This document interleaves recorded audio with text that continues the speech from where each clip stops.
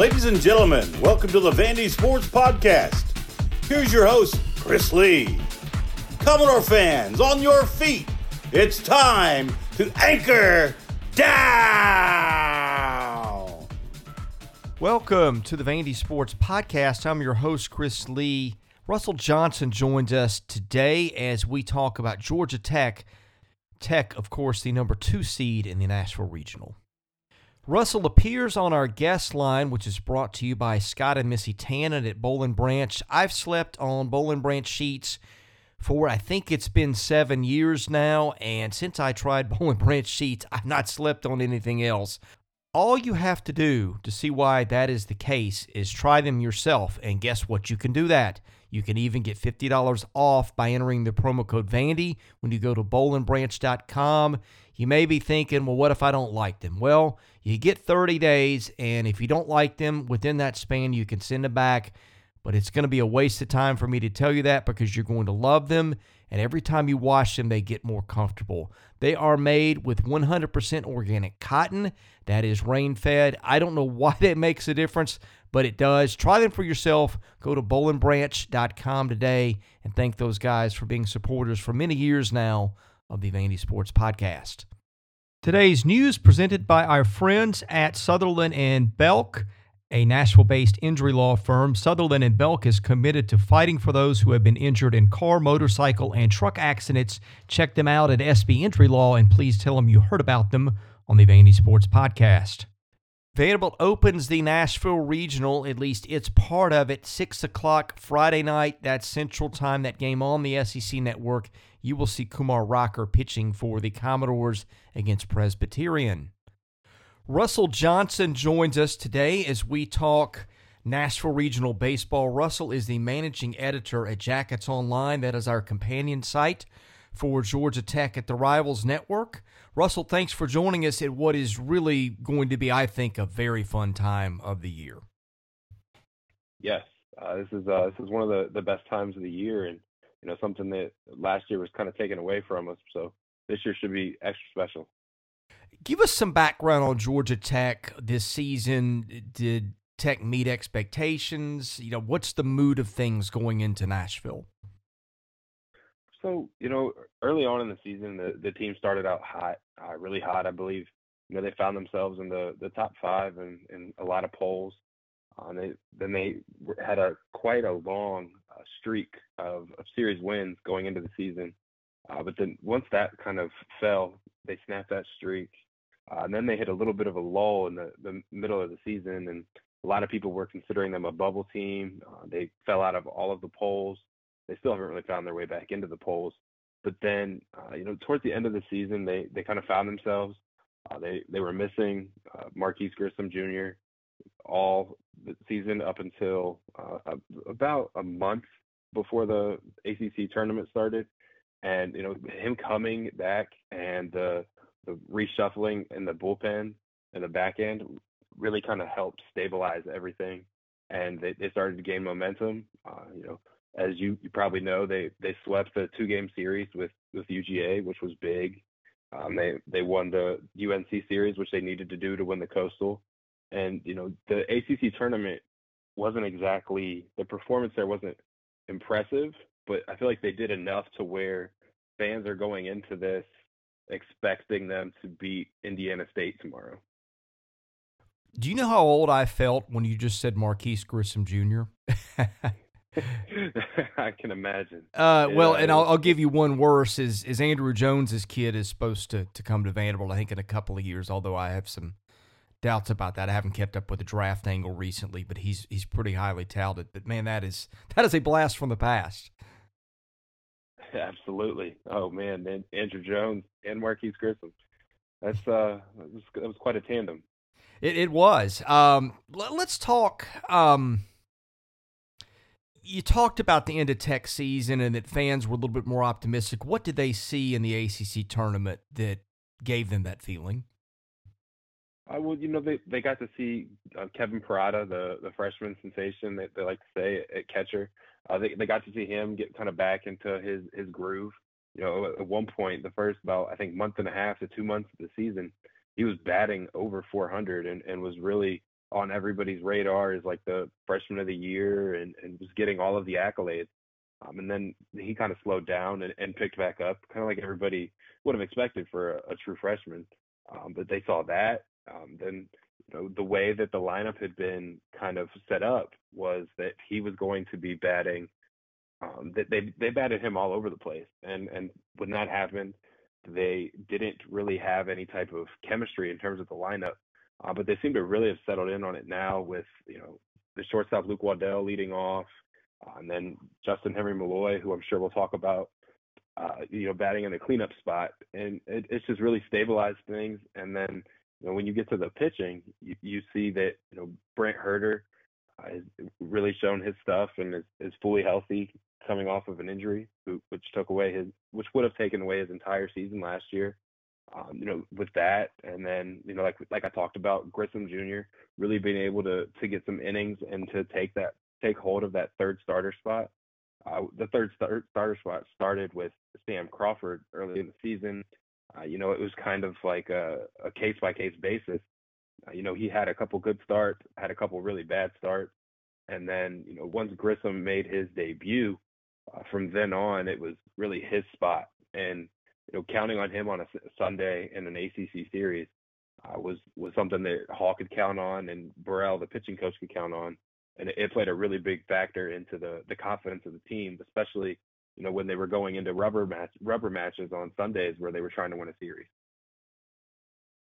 I was looking, and I'm trying to find the stats on their media release, and I'm not immediately coming to them, but when I looked, just glancing at the schedule, at the games that were played at Rush Chandler Field, I've been there. It was back in 2006 when Vanderbilt played a regional there, and I remember the ball really carried out to right center. Now, part of that was Georgia Tech's lineup was just one power guy after another, and that had something to do with it. But it was, when I look at the home games that were played there, it just seems to me that really very much played as a hitter's park. Is that representative of how it was there?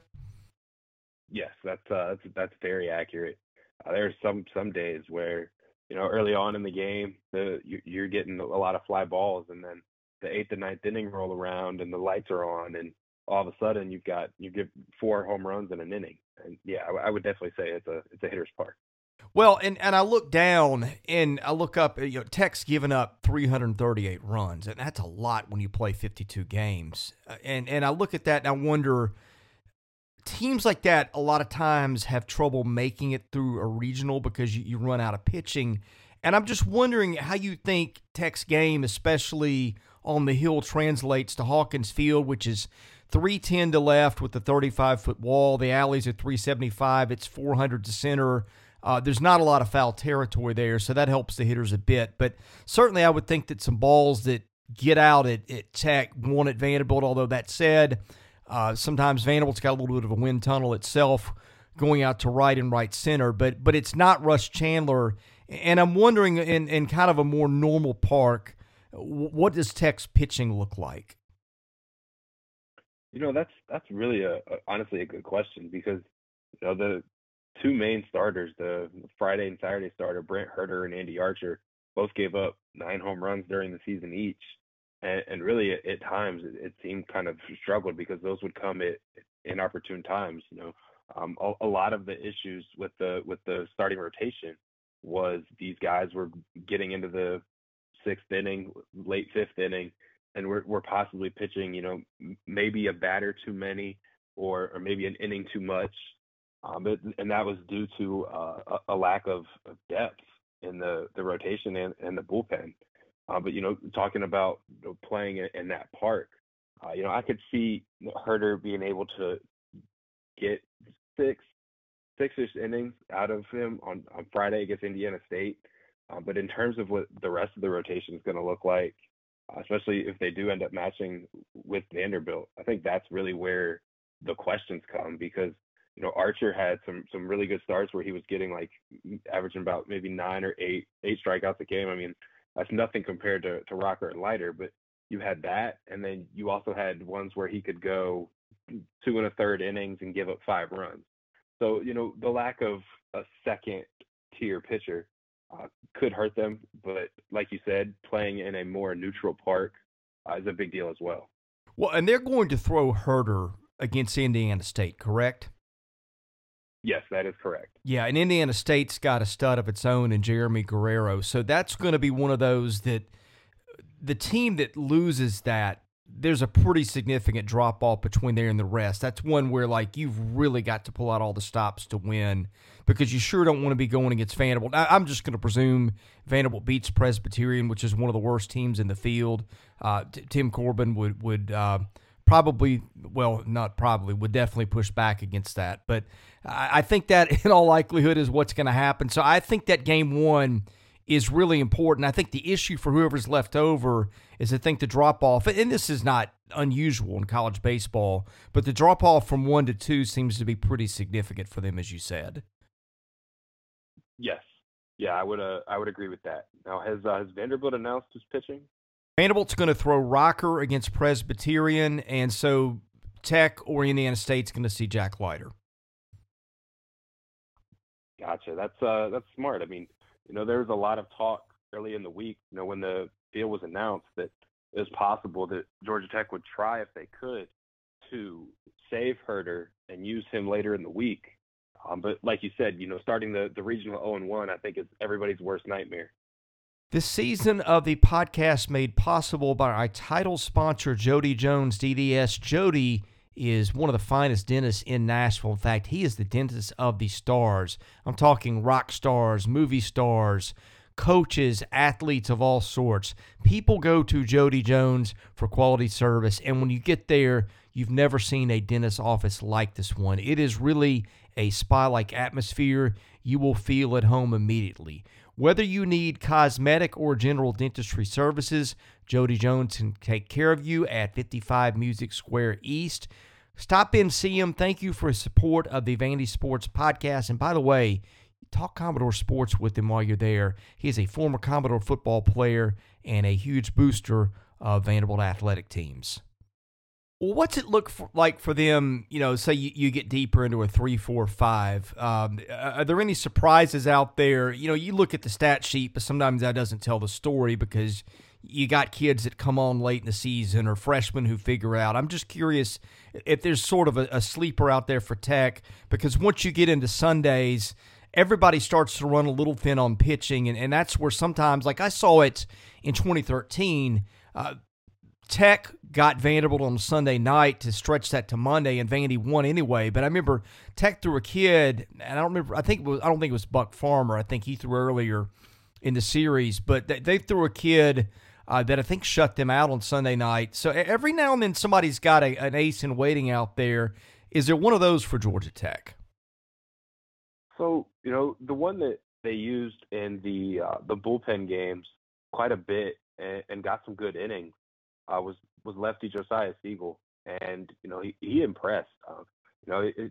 He wasn't playing against the Vanderbilts of the world, but the ACC isn't exactly murderer's row. But he was able to pitch some innings and get some outs.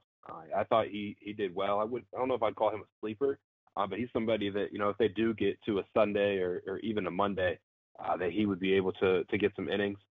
And then also another name that's going to make you feel pretty old probably is freshman Dawson Brown. Dawson is a right-handed pitcher, which is really a rarity in their bullpen. It's just something that doesn't really get talked about enough, is just how left-handed heavy that pen is. But Dawson is someone who they can count on for at least an inning, if not more. He really came on early in the season, started to show some really good stuff.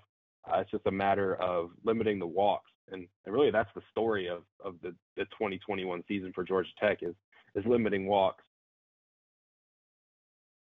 I looked that up. I was like, I bet you that's Kevin Brown's kid, and it is, which brings back bad memories. I remember going down to Atlanta, gosh, this would have been 98 or 99, and watching Kevin Brown hit the Braves in the playoffs when he was a Padre. Oh, man. So, yeah. Anyway, thanks for bringing that up as a Braves fan. But seriously, I do want to ask you, Chance Huff, a kid I remember when he got to Vanderbilt's playing Virginia in its regional, or not regional, in its season opener out in Arizona in 2019. And it's about the sixth inning. Vanderbilt's up a few runs, and they bring Huff in the spot where they let him go a couple innings. And when you see Tim Corbin throw a freshman in a spot like that on a season opener, prime time game, that kind of thing that was nationally televised, you sit up and take notice. I would have thought that career would have gone differently. Instead, here he is in his third year in college pitching at Georgia Tech, or maybe not pitching at Georgia Tech.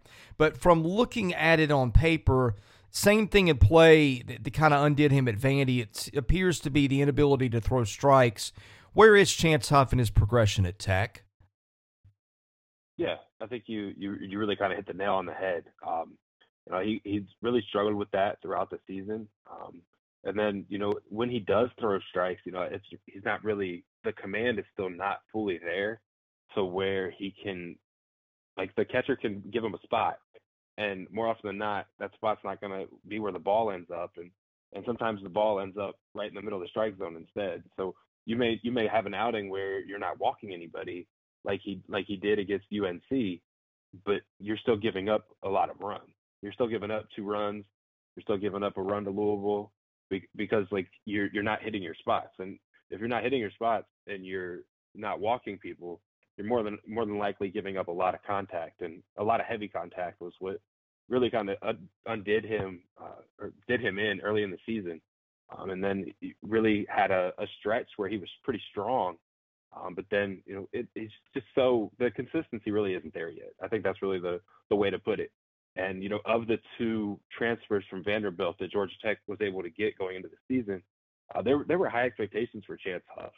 And there were some good expectations for Malloy.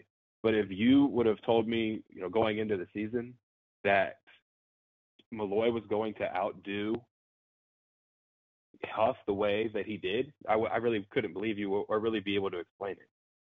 Well, Malloy, when he came to Vanderbilt, there's always a couple freshmen that start to get buzz as, okay, this guy may break through amidst a bunch of veterans and play because he's that good. And I think that's what they thought of him. And then for whatever reason, second year, it just didn't happen. And you can get lost in the shuffle at Vanderbilt really quickly. Of course, he plays third. They had a kid named Austin Martin, who, if you follow college baseball, he's now in the Blue Jays system, and that was that. So I'm not shocked to see Justin Henry Malloy hit the way he has. It just appears to me that I think if you'd said a couple of years ago, these are the numbers Justin Henry Malloy is putting up, I don't think anybody in the Vanderbilt camp would be surprised. Now, the fielding, that's been not so good with an .853 fielding percentage, but I think the bat is what people expected of him when he arrived in Nashville.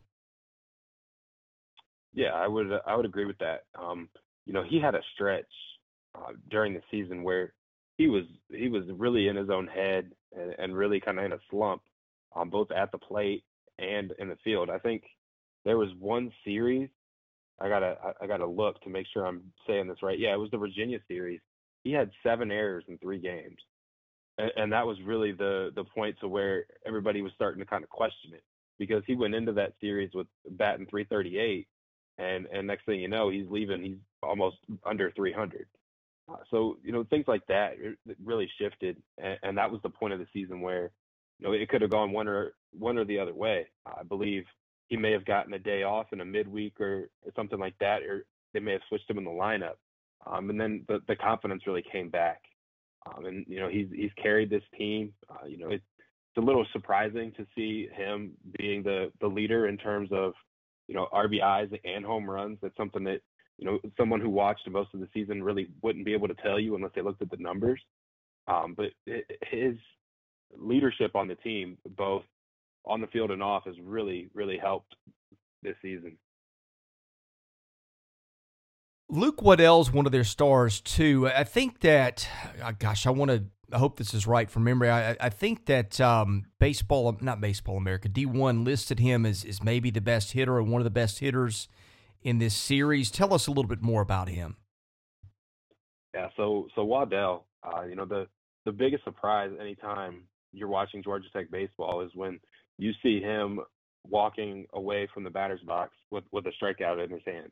because he struck out 16 times and 211 ABs, and that's really even a little bit higher than what it normally would be for him.